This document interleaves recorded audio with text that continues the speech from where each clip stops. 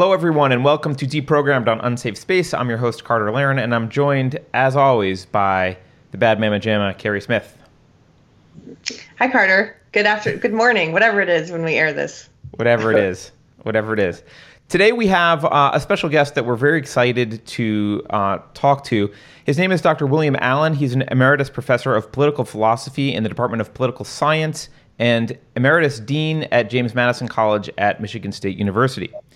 He's currently a visiting scholar in residence at the University of Colorado Boulder and served previously on the United States National Council for the Humanities and as chairman and member of the United States Commission on Civil Rights. He's recognized for excellence in liberal education on the 1997 Templeton Honor Roll, and he's also been a Kellogg National Fellow, received the International Prix Montesquieu, and was the 2014 Salvatore Award winner. He has published extensively, including a book called James Washington, A Collection, Rethinking Uncle Tom, The Political Philosophy of Harriet Beecher Stowe, and George Washington, America's First Perspective. I'm a little bit intimidated by this man's intelligence.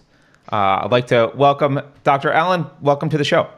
Well, good morning to you. I'm delighted to be able to join you. And I must commend you because you can pronounce Montesquieu as few people can. It's that high school French rearing its ugly head, I guess. I don't know.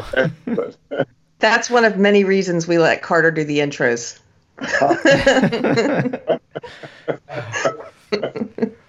Well, Dr. Allen, I first became aware of you through Nicole, who is one of our listeners who's actually been on the show before, and she heard you talk about the 1619 project that the New York Times has been doing, and it was something that was vaguely on my radar.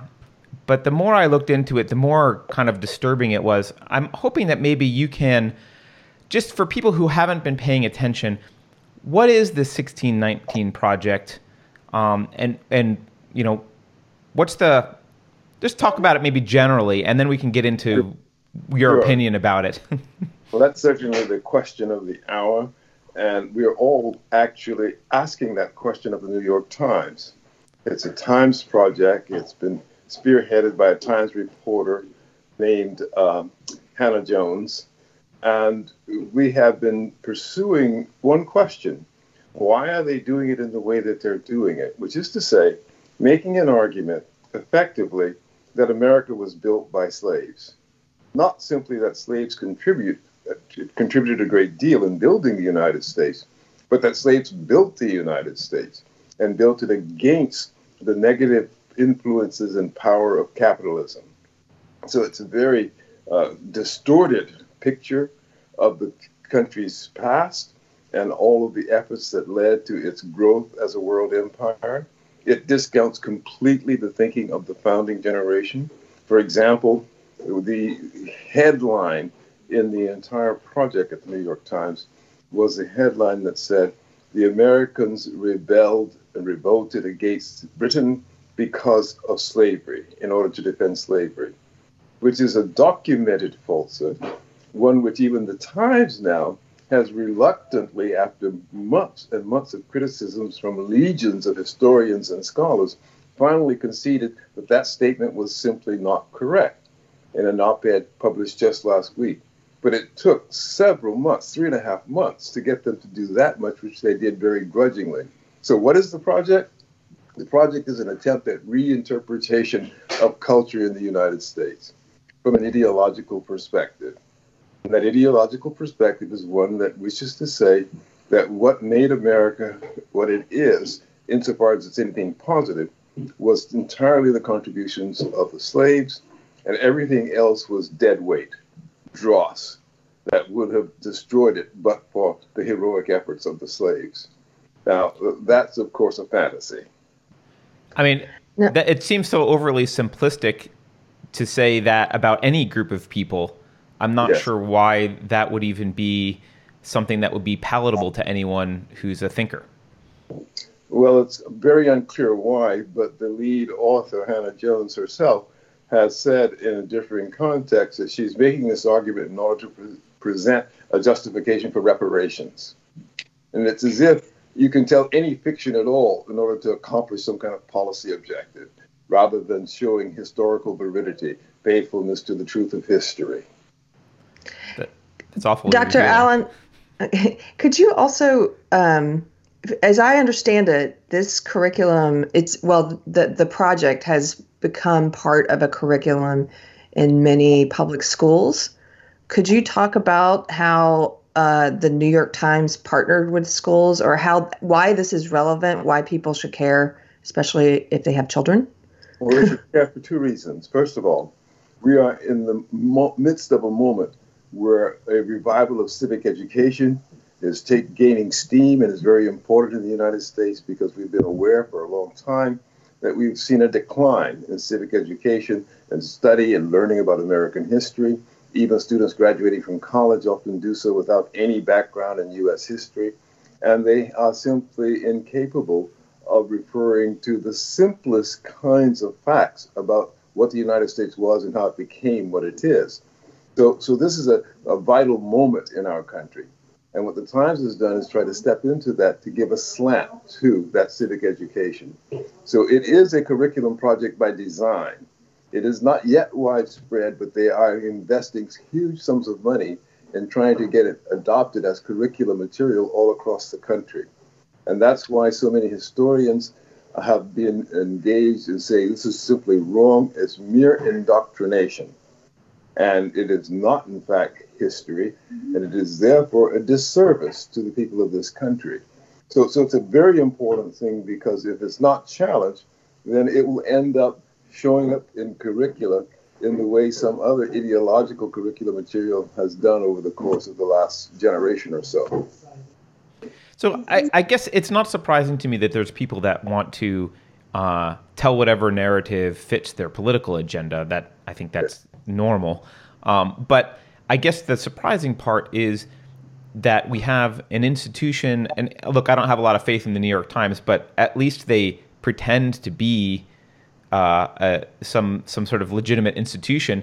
We have this institution who is backing this, and I haven't seen them back down too much. I mean, other than, I know you mentioned last week they kind of conceded some points, but they're not really backing down. They're claiming this is really well researched and this is all true, and I'm not really sure where the legitimacy comes from. Why? How come no one's saying this is just all bunk? We should abandon this. Has been said. I have printed an essay in which I actually resurfaced the history of the New York Times and pointed out that when it was founded in 1850s, it was founded, in fact, as a newspaper that was defending the positive good argument for slavery, which was a Southern argument that the slavery was a good thing. Now, they're different ideological purposes, but they're still making the argument that slavery was the only good thing in the United States. So it means New York Times is at least faithful to its tradition. I'm sure they appreciate that observation. But I will also make the observation that, yes, you're right. That people will try to serve ideological interests when they create narratives around historical topics or even contemporary topics. But it is not normal for people to lie in doing so. At least people do so by trying to find true supportive information for their positions. This is a case that's completely off the charts in that regard, and the Times has been unwilling to acknowledge that, and I, with many other historians, political philosophers, have communicated with them. I can give you one example of this. They said about Abraham Lincoln that he had certain opinions and attitudes about slavery, which, of course, they have exaggerated and, in fact, misrepresented. And I wrote to Silverstein, the editor of the New York Times Magazine, and I didn't give him any commentary of my own. I simply gave him a selection from Lincoln himself, addressing the very question the Times had asked. And I posed a simple question. Why not let Lincoln speak for himself? Having him interpret it. Let him answer the question. And you will see it flatly contradicts all that you're doing. I did not even get a response from Silverstein. So many people who've written at least got email letters back. He didn't even acknowledge that he had received that from me and that he had this in his hands now. See, part of the problem with this, we've resourced this, we've gone to experts. They've not gone to experts in the subject matter. They've gone to people who are tangentially knowledgeable about the history, who have other lines of inquiry and other disciplines, and they're calling those their experts. They are not the experts. The experts are legion in this country, many of whom have written to them. Gordon Wood is just one of the most prominent. Alan Guelzo is another who's very prominent. As I say, I and others have done. They have ignored real experts in order to retail pseudo or ersatz experts in the service of an ideological cause, which they're trying to sell as legitimate when in fact it is not. I looked through some of the essays and read bits of them, and I was trying to figure out like what are some of their themes. I mean, I admit I went in with a bias, kind of suspecting what I think the agenda was, but I was really trying to figure out what the agenda is. And one of the recurring themes was that capitalism itself is, or at least American capitalism, America's approach to capitalism is uniquely evil and a form of oppression that's basically directly related to slavery, and parallels drawn between like cotton slaves and the oil industry. I'm wondering if you had to characterize what exactly you think their agenda is here, what would you say it is? It is definitely anti-capitalism. You can tell this just from the way they frame the argument. Capitalism didn't even exist in the form that we refer to it in the modern world at the time slavery was introduced, and was only 150 to almost 200 years after that before it became current as a description of economic activity. Adam Smith wrote The Wealth of Nations in 1776. The first slaves were introduced in 1619. Nobody referred to capitalism. They had referred to mercantilism long before they started referring to capitalism, so that it is an ahistorical argument. Again, the point is to say capitalism is wrong in this hour when there is a strong trend towards trying to reintroduce a defense of socialism. And I would point out to you that in my book on the Federalist Papers, I wrote an epilogue, and that this book was written and published in the immediate aftermath of the fall of the Berlin Wall, and therefore the fall of Soviet communism. And we saw how the United States reacted. Our president at the time, the first Bush, was exultant about the power of capitalism and how we had demonstrated the failure of socialism. And I cautioned in my book, I said, this is a misrepresentation. We have not made an argument to disprove socialism. We've just misliked socialism and pretended that we had disproved it. The work was still to be done, and I would venture to predict that it will return. And so this is one of the few cases in which I will say that, yes, it has returned with a vengeance. My conviction was absolutely correct, because we didn't do the intellectual work, the spade work, to lay it to rest. We simply were triumphant in that moment of history without being reflective. So now we're paying the price for that. I mean, I think maybe we even did more than just let it fester. We seemed to be feeding Marxist ideology in universities for generations at this point, right? Yes, and that's very much corrected with our triumphalism, because we were making a materialist argument. Mm-hmm. Capitalism is stronger, socialism is weaker. Capitalism gives you more goodies, socialism doesn't give them to you, therefore socialism is bad. Strictly a materialistic argument. That's not the problem with socialism. The problem with socialism was it denies the capacity of human beings for self-government.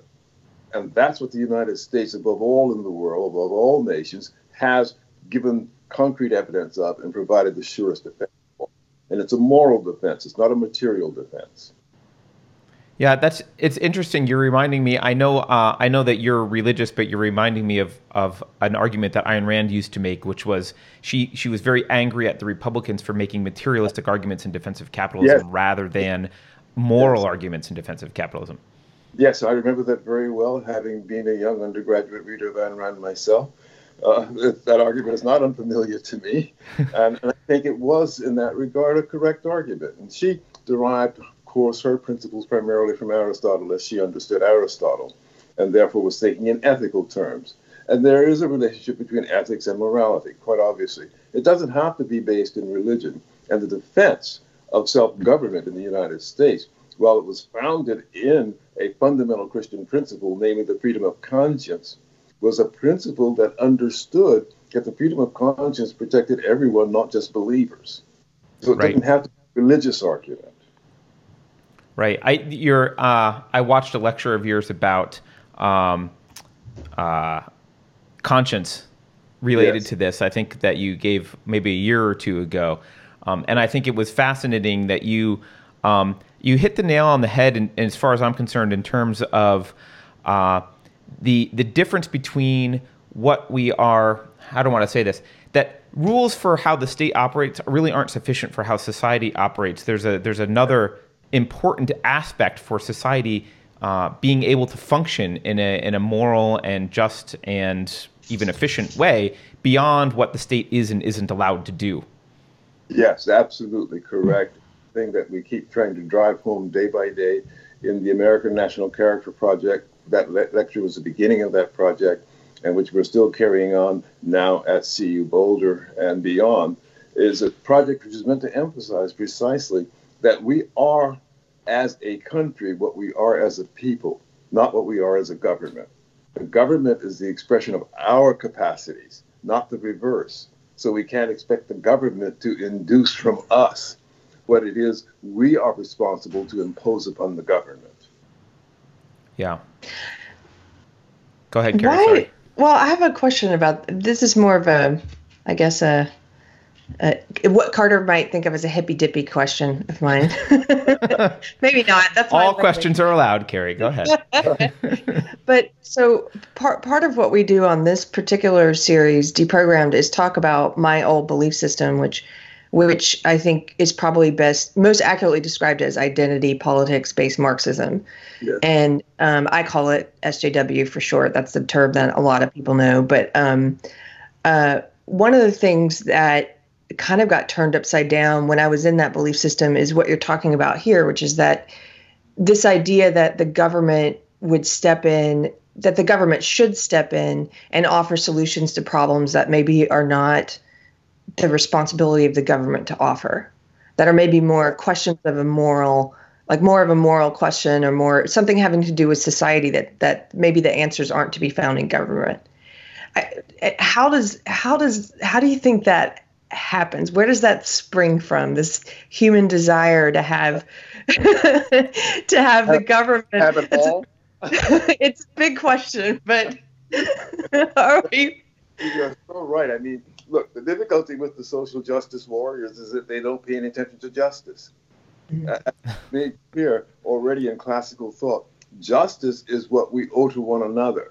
It's about relationships among human beings. It's not what's imposed by government upon the society. It's how we relate and deal with one another, whether we give due recognition to our fellows and providing what, of course, they deserve, what they merit, and whether we conduct ourselves in a way as to avoid acts of injustice. That's the core of it. So the social justice warriors have inverted the entire concept by thinking if you only had enough rules and enough gunpowder behind them, you could make everybody just. Well, people don't become more just because they refrain under coercion from doing what you tell them not to do. That's justice. Justice is when they want to prefer the good of another. That's how Aristotle defines justice in Book 5 of the Ethics, a preference for another's good. That's something that has to come from us. It has to emerge from us, and we acquire it through a certain kind of discipline, the disciplined practice of virtue, of ethics. Now, you can't do that through governmental regulation. Government can be a partner in that process, but what we discovered in the founding of the United States is government is only a partner in that, so long as government remains always in the position of being subordinate to the authority of the people.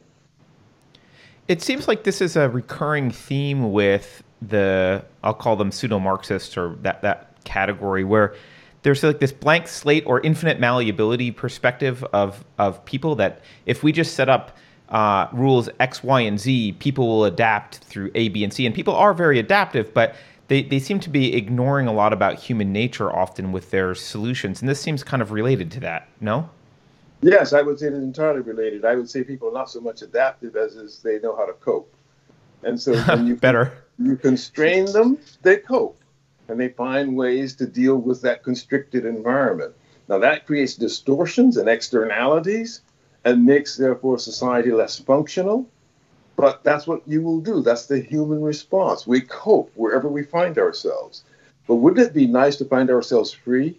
so we didn't have to cope and we could truly adapt, that would be the ideal world. So, Maybe for the people on this call, but I'm not sure everyone would agree. well, but to get back to the 1619 project, that's what's missing in the project. What we need to understand is that this is not the first time in this country people went back to 1619 to try to recover that history and put it in context. The first time happened in 1893 at the time of the Columbian Exposition, the Great Chicago World's Fair, which excluded the participation of American blacks. And so you got Frederick Douglass and Ida Wells and Frederick Barnett, who all, among other people, were lobbying and laboring to get included. Why did they want to be included? Because they wanted to show the extraordinary progress of American blacks in the aftermath of slavery. When slavery ended, there were 4 million black people in the country. By 1890, there were 8 million. The population had doubled in freedom. And that doubling of population, you can expect, was accompanied by the kinds of social and economic progress. And in fact, the entire Jim Crow regime was put in place as a check on the obvious progress of the ex-slaves. It wasn't that it was a continuation of slavery. It was a reaction to the fact that freedom had shown its value. And so Douglass and Barnett, they produced an entire book explaining what the failures were of the Columbian Exposition using the 1619 argument, but they didn't make an argument for saying that we want to somehow resurrect a defense of slavery. They use it to show that we can demonstrate that we are part of this great story of American progress, and that what we've done since slavery is the manifest evidence of that. It was quite the opposite of what the New York trying to do with its 1619 project. So we have two 1619 projects, the one from 1893 and the one from 2019, and they are exactly opposite in moral purpose and effect. And I mean, Frederick Douglass, if I recall correctly, Frederick Douglass, when arguing against slavery, Frederick Douglass explicitly talked about the foundations, the principles behind which America was built. He lauded those principles and said, those are the ideals. We're not living up to the ideals. The ideals are noble. Here's how we're failing, and we should be ashamed of our failure, which is a much different argument. Yeah, absolutely right about that. In 1848, he was tempted. He was a Garrisonian at that time still. And so he gave a very important speech in which he raised the question, what country have I? And therefore was almost in the position of embracing the Garrisonian rejection of the Constitution. But 4 years later, by 1852, after further study, reflection, correspondence with people like Harriet Beecher Stowe, he had turned around completely and started defending the Constitution as an anti-slavery document. And when he gave the important speech, What to the Slave is the 4th of July, he was calling America to recognize exactly what you just described, the power of its principles and how they could embrace all and not just some. So that, yes, he made that transition, became a stout defender of the promise of the United States. And that's what was reflected in his 1619 project in 1893. Something else I've noticed about the 1619 project is that there seems to be this underlying assumption that nothing has gotten better at all for American blacks, and in fact, maybe even gotten worse. Can you address that perspective a little bit? Well, that's broader, of course, than the 1619 project. You might say that's the entire leitmotif of the left. That the left lives on the proposition that blacks are a caste apart, that they have made no advances, that there is systemic racism, institutional racism, all white privilege, all of the various ways they use to try to describe metaphorically the plantation on which blacks still live, and in which their identity politics seeks actually to imprison them. Because rather than seeing, this question of identity, let me just say this a different way for a moment. I have had a student on the first day of class this past term, and I asked the class, tell me, what is your identity? And a surprising number of them identified themselves with reference to their group, their background, or their orientation, or what have you. And so I asked them a few questions. In particular, I said, now, why is it you think that identifies you more than what you do? Yeah. Why is it that your conduct doesn't identify you? Why is it that the color of your skin or your gender or your sexual taste identifies you, but your conduct doesn't? And it was a moment of awakening for them because they realized that, well, yes, actually, I am what I do. I am not what I look like. I am what I do. And it's Has that changed over the years? I mean, you've taught for decades. Have you seen a shift? Oh, yes, because it's now been ingrained. We've been indoctrinated so fiercely with this whole idea of diversity and identity that we are now beginning to embrace it as our natural narrative. And so we are sinking into forms of tribalism. Yes, they're super sophisticated intellectually, forms of tribalism, so they're not primitive tribalism, but they all have the same effect of locking people within their respective cohorts and persuading them that they can deal with one another only by dealing with tacit or official recognition of their membership in different groups. Well, that's apartheid. It may be cultural apartheid rather than geographical apartheid, but it is apartheid. And that's what the left has been pushing in this country, and quite successfully, so that now it's penetrated all of higher education, most of corporate America, the United States military, and almost every significant cultural institution in the country. So, Dr. Allen, I have a question about when you started to see that shift. Because when you ask people about identity, or even if you weren't asking that question before, when you think it started to become to penetrate everything, as you put it, because I'm going to age myself. About 20 years ago is when I was in an undergrad, and would say I talk about it as my indoctrination into this belief system, but I didn't see it. My sense is that it started to percolate in the mainstream and to affect like the mainstream, like the Democratic Party itself, the mainstream media, maybe about 10 years ago, 5 to 10 years ago. In one sense, you're right. You can trace what I would call heightened attention to it, roughly to the period leading up to 2000, but especially in the period between 2005, 2010. And then it became hyper-activated. But it's important to remember that its roots go back to 1968. Many things happened in that year. And of course, the disastrous Democratic Party National Convention happened. And they had riots in the streets, and they were pushed by people like Fannie Lou Hamer from Mississippi for the exclusion of black people. And they came out and rewrote party rules and wrote in proportional representation to party participation in the Democratic Party. So that was his admission at that point. That's also the year, of course, in which Martin Luther King was assassinated. And that was just after he published his book, Where Do We Go From Here, Chaos or Community?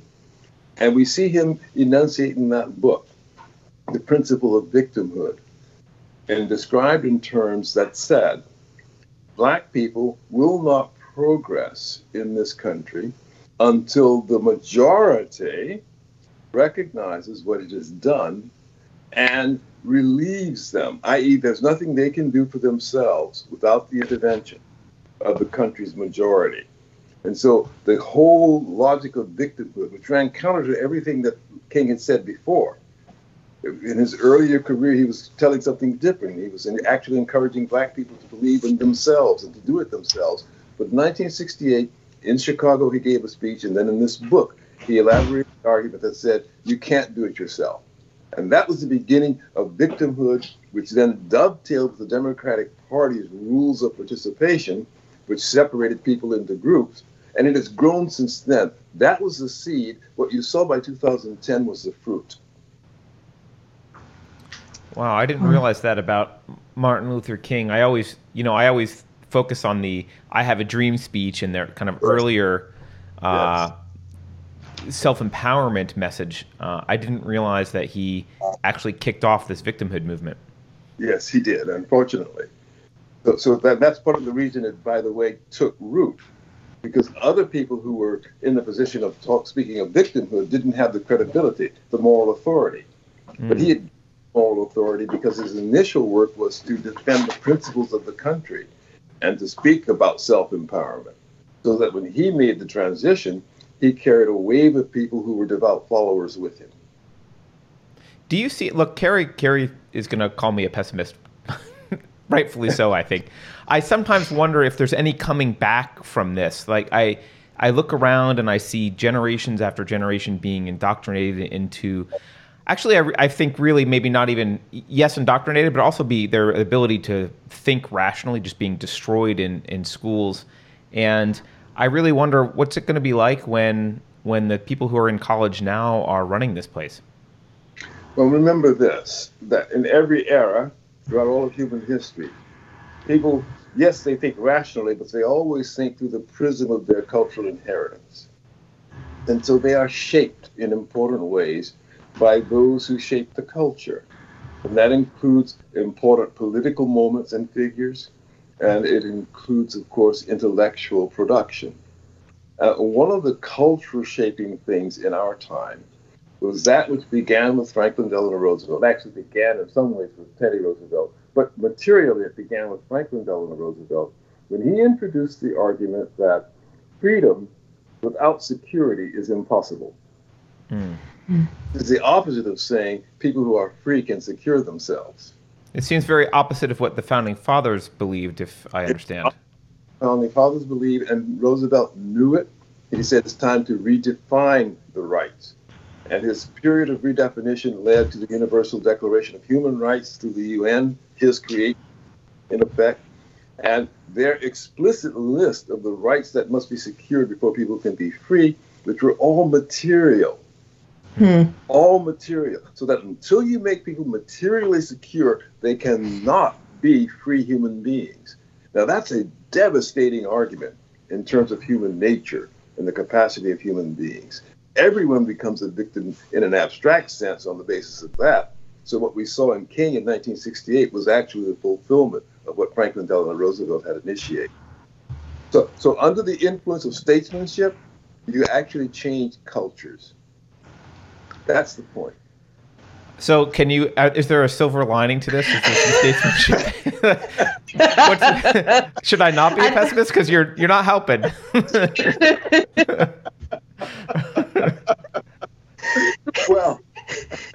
Well, there is this silver lining. I don't mean it to be overly sanguine, okay? But we can discover what's happened to us. We can recognize it, even if we can only recognize it in retrospect. And we can liberate ourselves. We can free ourselves. It sometimes takes a revolution to do it. At least it takes an intellectual revolution, if not a political revolution. But we're capable of that if we will assert ourselves. So the way I put it to people is to say, the ball is in your hands now. It's fallen into your court, and it's up to you to learn how to say no to arguments that are unworthy and to spread that as far and wide as possible. Do you think the institution, the intellectual institutions, I think clearly there's some change that's just even because of technologies, there's change that's happening in terms of the intellectual institutions in the U.S. Do you think that perhaps that this is an opportunity to dispense with this cabal of Marxism and maybe replace it with different leaders in intellectual thought? Well, I think the work has to be done now to refute the Marxist argument, which is still too much alive among us. And it has therefore become very important to surface whatever intellectual currents there are that continue to challenge that. And they're numerous. So we must be aware of that. There are not only publications, but blog sites, and there are even people on campuses who are prosecuting the argument. Not so much an argument in defense of this or that particular social arrangement, but an argument against the intellectual claims of the Marxist analysis. That's the foundation that must be undertaken. And I think it is increasingly being done. So simply by getting engaged with those developments, listening to them, propagating them, we are in effect pushing back the tide. And you don't recognize when you start out in that process that you're making any progress. It's a slow and incremental thing. But I have no doubt that over time it will succeed for the simple reason that the Marxist argument is wrong. Wrong scientifically, wrong morally. Yeah. No, I agree. I guess it's just a question of how long. Is it going to be 100 years, and are we going to have a lot of suffering, as there has been elsewhere in the world, before we recognize it, or will it occur more quickly? I mean, you certainly see, after the fall of the Soviet Union, a lot of the most virulent anti-Marxist people are former residents of the Soviet Union that have come to the West. I've noticed. Yeah. Now, here's where the great strength of the United States comes into play. Unlike anywhere else in the world, there are practically no citizens anywhere else in the world than in the United States. I would qualify that with reference to Australia to some degree, Canada perhaps. But very few other places can you find real citizens. In the United States, you have citizens. And so unlike the rest of the world, they're not going to wait for the collapse to push back and to awaken.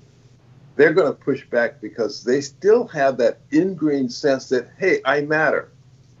I ought to make a difference. I'll tell you a quick story about this that will put it in perspective for you. When I was an undergraduate, I believe it was my sophomore year, it may have been my junior year, I can't remember now, probably my junior year now that I think about it.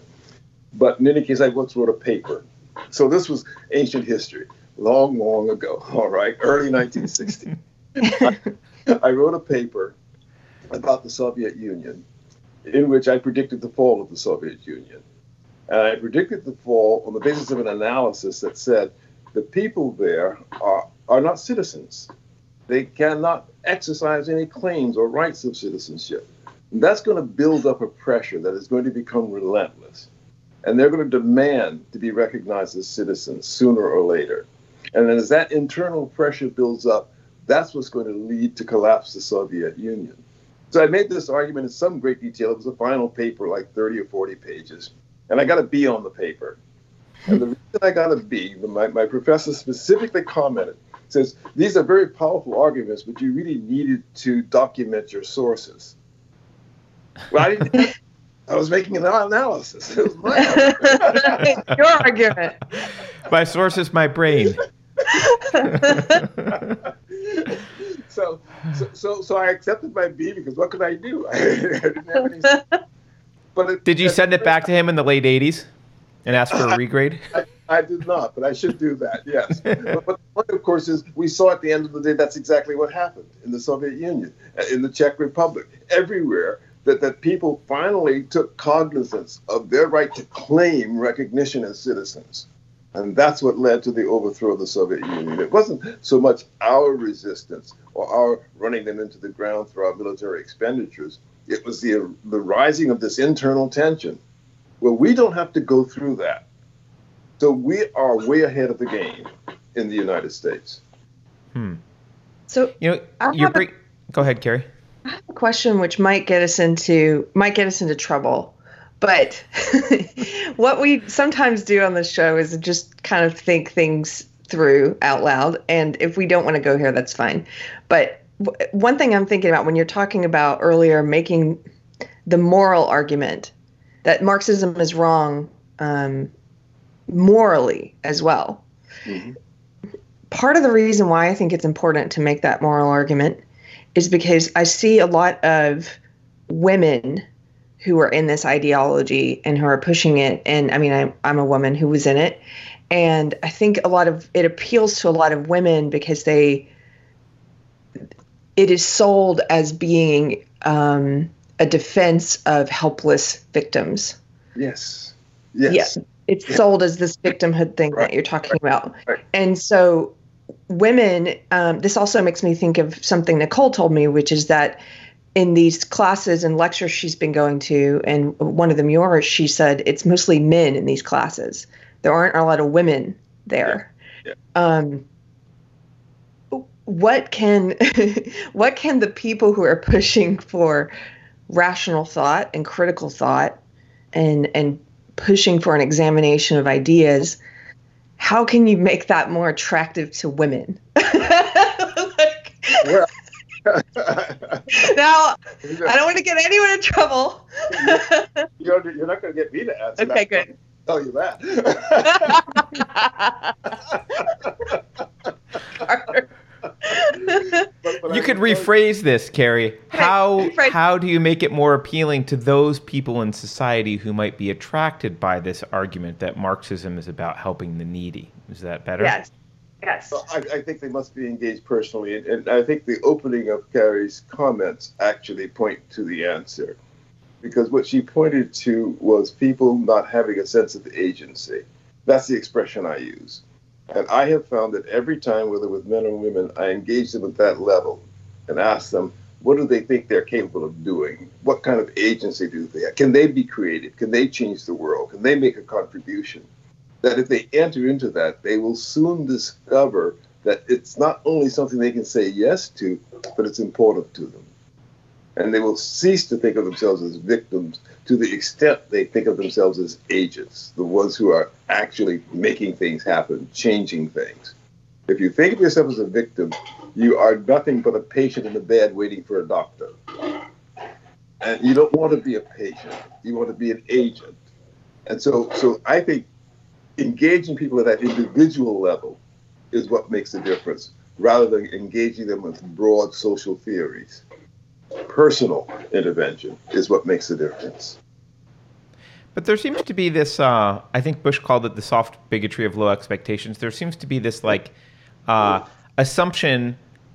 I see a lot of, we'll say, Marxist sympathizer, kind of middle-class Marxist sympathizers who would answer that question with, well, I have agency and I'm going to change the world. But these other people don't have agency. They're patients and they need me to come rescue them. That's exactly their attitude. That's the argument. And so you say to the supposed rescuee, don't put up with it. Say no to it. You want to do it. Mother, I'd rather do it myself. That's what I usually say to people. That's the argument that gets through to them. I'd rather do it myself. You say I'm in danger, let me get myself out of danger. Don't Interesting. For me. So you would go after, rather than try and convince the people who are trying to appeal to Marxism to save others, you would go after the so-called victims and convince them that they're not victims. Precisely. That's where I would begin. That's not, I think that's not intuitive. I think a lot of people want to be, and I think Carrie's question even, correct me if I'm wrong, Carrie, you're thinking about how do I talk to these people who are pushing Marxism rather than how do I talk to the people they're pushing it for or on behalf of? But if there's nobody drowning, who are they going to throw all the life things? That it's a very good point, because, and even myself, as I've slowly left this belief system, if I think about my interactions with men who still subscribe to these beliefs, they don't know what to do with me. So, yeah, I think it is the antidote. It kind of, you kind of just your existence destroys the belief system, because the belief system says I should believe a certain way. I'm supposed to believe a certain way. And if I don't, then the belief system's wrong. Well, and I find there's great power, which I've experienced personally as a Black person, when I say to someone who is intent on paternalizing and trying to save me that I don't need you, that it has an effect on them also. It's hard to argue with that, right? It's insight for them. Yeah.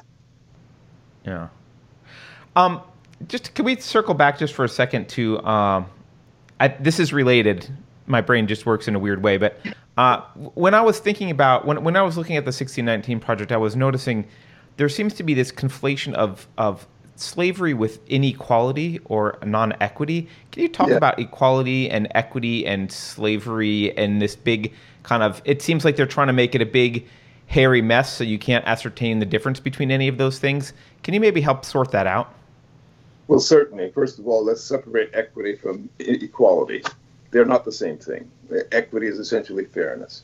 Even as this practice in our courts, we have a principle of equity, a legal principle of equity, which means simply this: general rules don't sometimes fit particular cases.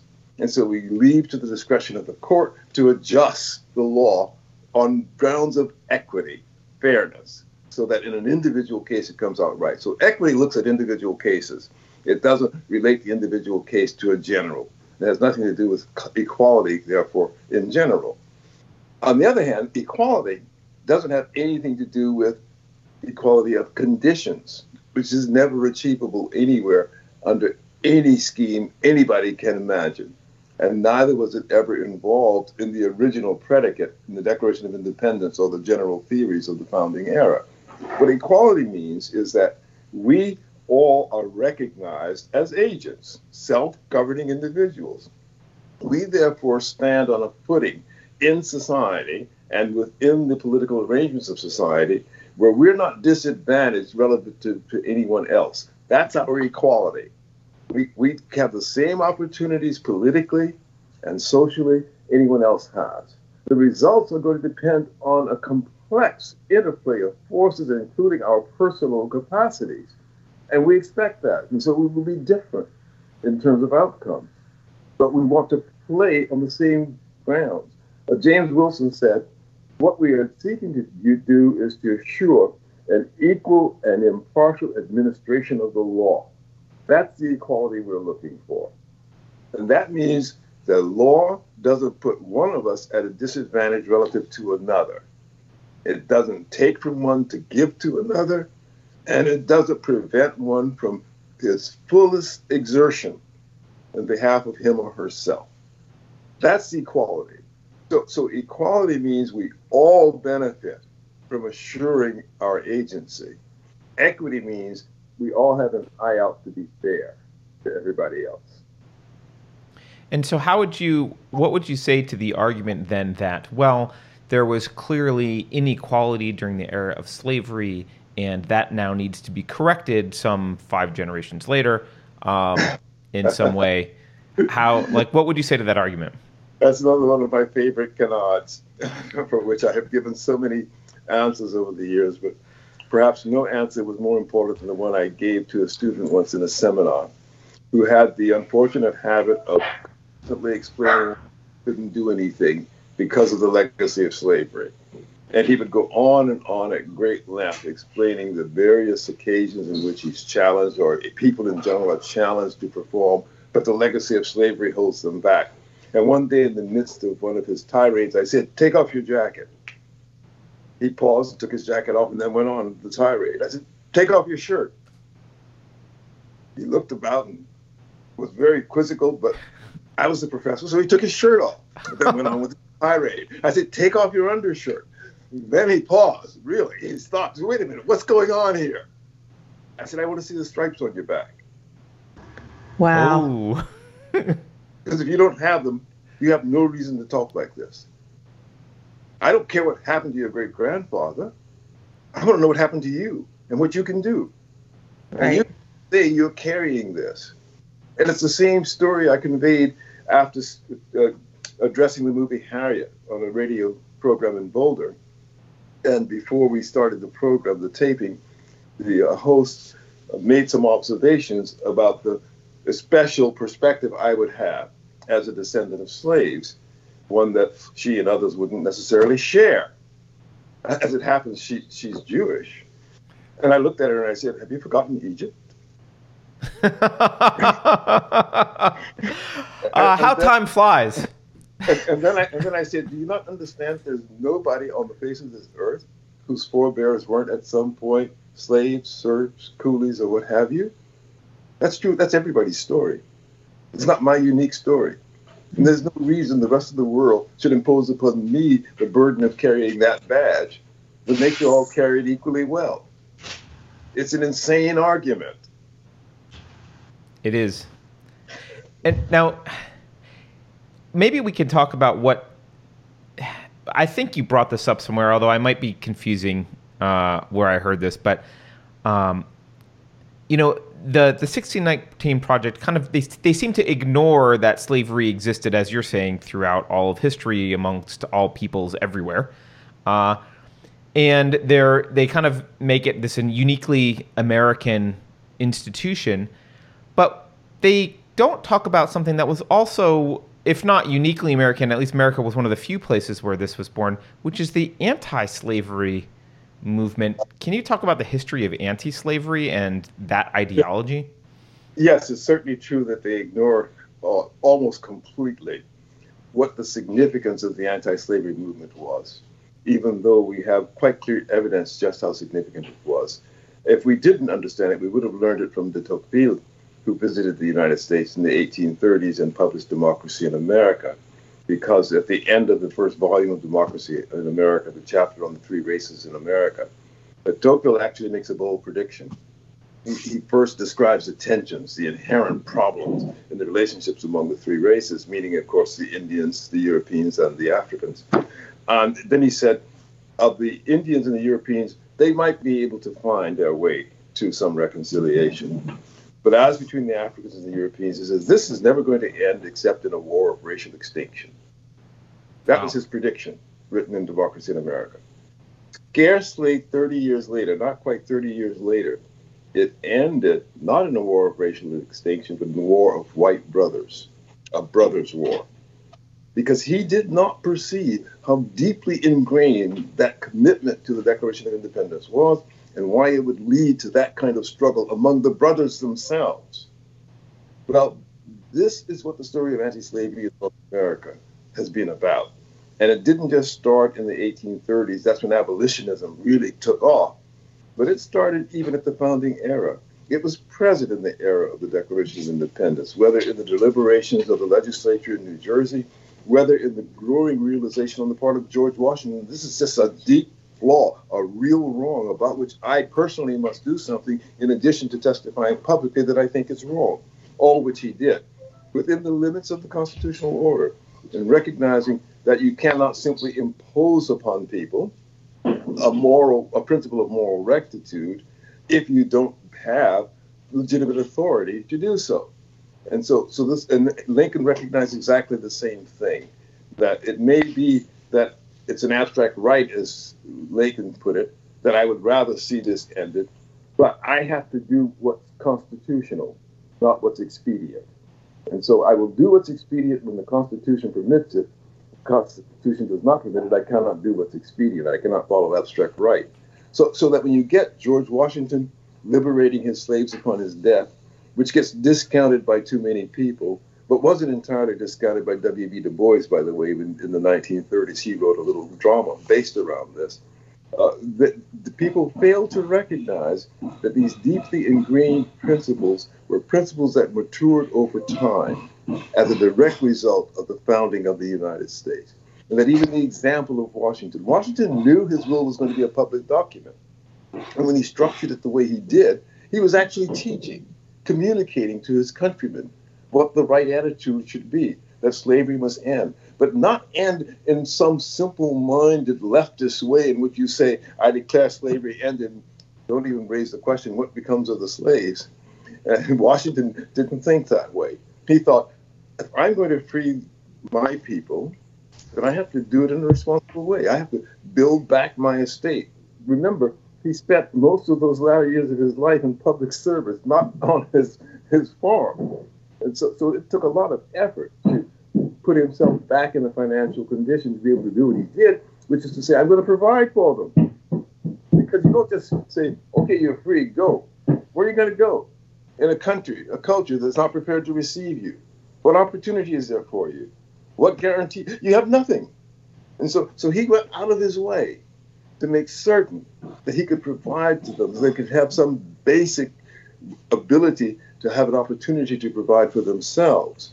And that is a principle that then was inseminated and grew into the strength of the abolitionist movement, which led ultimately to the struggle during the war in the 1860s that ended slavery. These things, little by little, grew into the fruit of the promise of the Declaration of Independence. And all the people who think it should have been done all of a sudden, all at once, no need to kind of cultivate opinion, sentiment, to bring the community along, they're simply mad. They're talking abstractions. They're not talking political realities. The real reality is that in the United States, as in a way in England, but it was a different problem in England, it took a lot of effort to get people in general to see that we needed to recommit to the full force of equality as expressed in the Declaration of Independence. This strikes me as what you were talking about at the beginning. I believe you said something like, justice is what we owe to one another.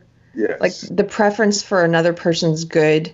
Yes. And it reminds me of you saying that, because it's like I haven't heard it expressed in this way before, that Washington knew his will would be a public document, and he was sort of demonstrating to others how you should start to change your views and behave, that the government followed that, the change in the hearts, not the opposite.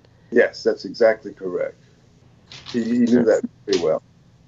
I'll admit I've been one of those people who've kind of always dismissed that aspect of his freeing slaves and kind of saying, in my mind, I've bought into this. Well, that was too little, too late. I mean, whoop-de-doo, George. But I really like the way that you describe this, and it's related to kind of what we were talking about at the very beginning, which is that society needs something more than government. There's something more important than government, which is how we relate to each other, and that needs to be fixed first. And it reminds me of, there's the Andrew Breitbart quote that politics is downstream from culture, or maybe he says culture is upstream from politics, but whichever one. Yeah. Right. And we on this show always say that philosophy is actually upstream of culture, and we like to kind of think about that as a, one leading to the other. And if you look at it in that light, I think it's brilliant. What you just said about how, if you look at it in a different way, Washington freeing the slaves is much more, his slaves upon his death is a much more sympathetic viewpoint than what I had looked at or how I had considered it before. Yeah, I think it is something that requires us to be patient with and actually go back and reflect on the circumstances, the context, the words, everything. He did that not only with respect to slavery in the will, of course, but he talked about education in the will for the whole country. I mean, he said things that he meant to help shape the character of the people in his will. And he'd done those things previously as well. And even the restriction that they would be freed on Martha's death, not on his, people have misunderstood, thinking that he wanted still to, as it were, exploit the slaves as long as his wife was alive. No, he was avoiding the widow's third, which was a legal provision that overrode the will of the testator. So that you could write a will saying, I'm freeing all my slaves, or I'm giving all my property to so-and-so, but the law required that the widow got a third of it, no matter what you said. Oh. So if you say, I defer it to her death, then the provision the slaves will be free is still going to operate. And a third of them will not end up being exposed to the danger of being kept in slavery. So that was all his, and he wrote his own will in the end, by the way. That was all his thoughtfulness. Wow. About how to get this thing done.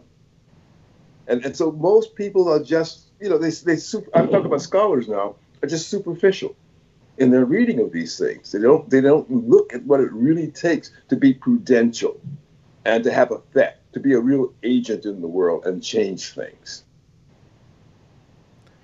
If we're going to, if we wanted to adopt the idea that the ostensible reason for the 1619 Project, which is ostensibly that there's not enough about the history of slavery that's taught in schools, what would be the right approach? Or is that even something that you think is necessary right now? Well, the first thing I would say is that the whole idea that we haven't taught enough about either the history of slavery or the history of black people is another recent falsehood. I learned a lot in my boyhood. I can point to the strenuous efforts beginning with Carter G. Woodson and even before Carter G. Woodson in the 1920s and through the 30s. I mentioned W.B. Du Bois's play in the 1930s, which was part of the great production during the 30s of that bicentennial operation, or what it was, a sesquicentennial, whatever, I forget what number it was. But at all events, there was a time when there was a great deal more of this than happened more recently. So it is not true that we have systematically excluded it. It's only true that in the last 2.5 generations or so, it has become a contested territory in which the absence of a consensus has made it very difficult to have any systematic approach. The emergence of specialized studies for different groups has almost itself single-handedly excluded general exposure to the history of all. You see this on college campuses. You go to the group studies courses and say who's in the courses, just like the observation Carrie made about not many women in these broad courses I teach. You go into one of these feminist studies or black studies or Chicano studies and look who's there. And what you see is this kind of self-segregating pattern going on. And the curriculum is going to follow that because it's communicated a message that that's what you're supposed to do. So the way to get more of it in is to break down these patterns that have emerged over the last couple of generations. And to go back to a more general study that everyone Go back to learns. general studies. Go back to general studies that require everybody to do history and not history of this or that group. What do you think the future of the 1619 project is based on what you've seen? Is it still a threat? Is it still being rolled out to schools? It's still being rolled out. The Times and Silverstein have not relented, as you properly acknowledged, but it's going to be a flop. It's not going to survive. You think? Why? Because there are people who are even friends of the Times who recognize the mistake. And then the fact is that when Silverstein made that slight correction a week ago, that's because someone they regarded as a friend communicated to them, this is seriously an error. And that's the beginning. It's going to become an avalanche before it's done. Well, I've already heard on this interview 2 of your previous predictions that came true, so I'm inclined to believe this one. In fairness, one of them took like 30 years or something, right? I don't know. Carter and I don't have a good track record with predictions, but I think you do, sir. No. We're horrible at predictions.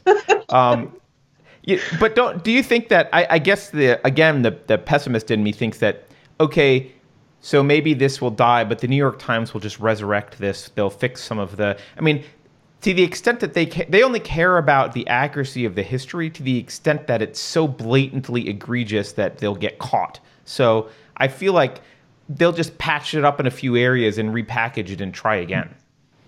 It depends on the course of politics in the country. If the politics in the country change in a way that completely frustrates their ambitions and what they've worked on for the last 3 years, then they're going to give it up and go on. Because they're not going to knock their heads against the wall if the politics change sufficiently. So in that sense, what the Times will do is going to be very contingent on the political course of development over the next 18 months. Got it.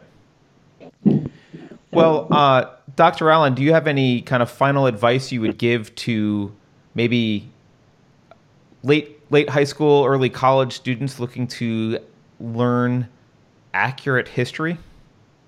I will say what I said to my children when they headed to college and they went off on their college tour. And I sent them off with their mother. I didn't go with them. And I said they could go anywhere they wanted. They could look at anything they wanted. But they only had to promise me one thing. When they got to each campus, they would ask deliberately the question, what are you going to teach me? And if they don't have the guts to answer that question, I will not permit you to go there. Wow. If they do answer it, you'll be in a position to judge. So I think that's what you will say to youngsters. Don't go anywhere where they won't answer that question for you. And answer without equivocation. That's that's an illuminating that question, that very fundamental question is being evaded. I hadn't thought of that before, but that's scary. Are you saying that most universities won't answer that? They can't.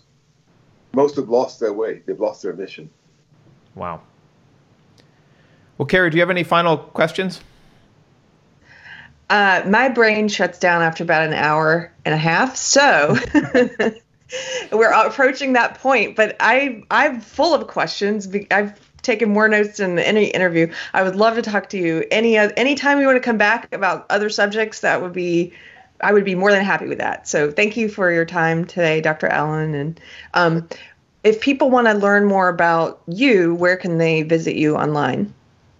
Can they? A website that's not very well maintained, but it is williambarclayallen.com. All righty. Thank you. Well, thank you again, and have a great day. Thank you both. It's been a pleasure to join you, and you're certainly most welcome.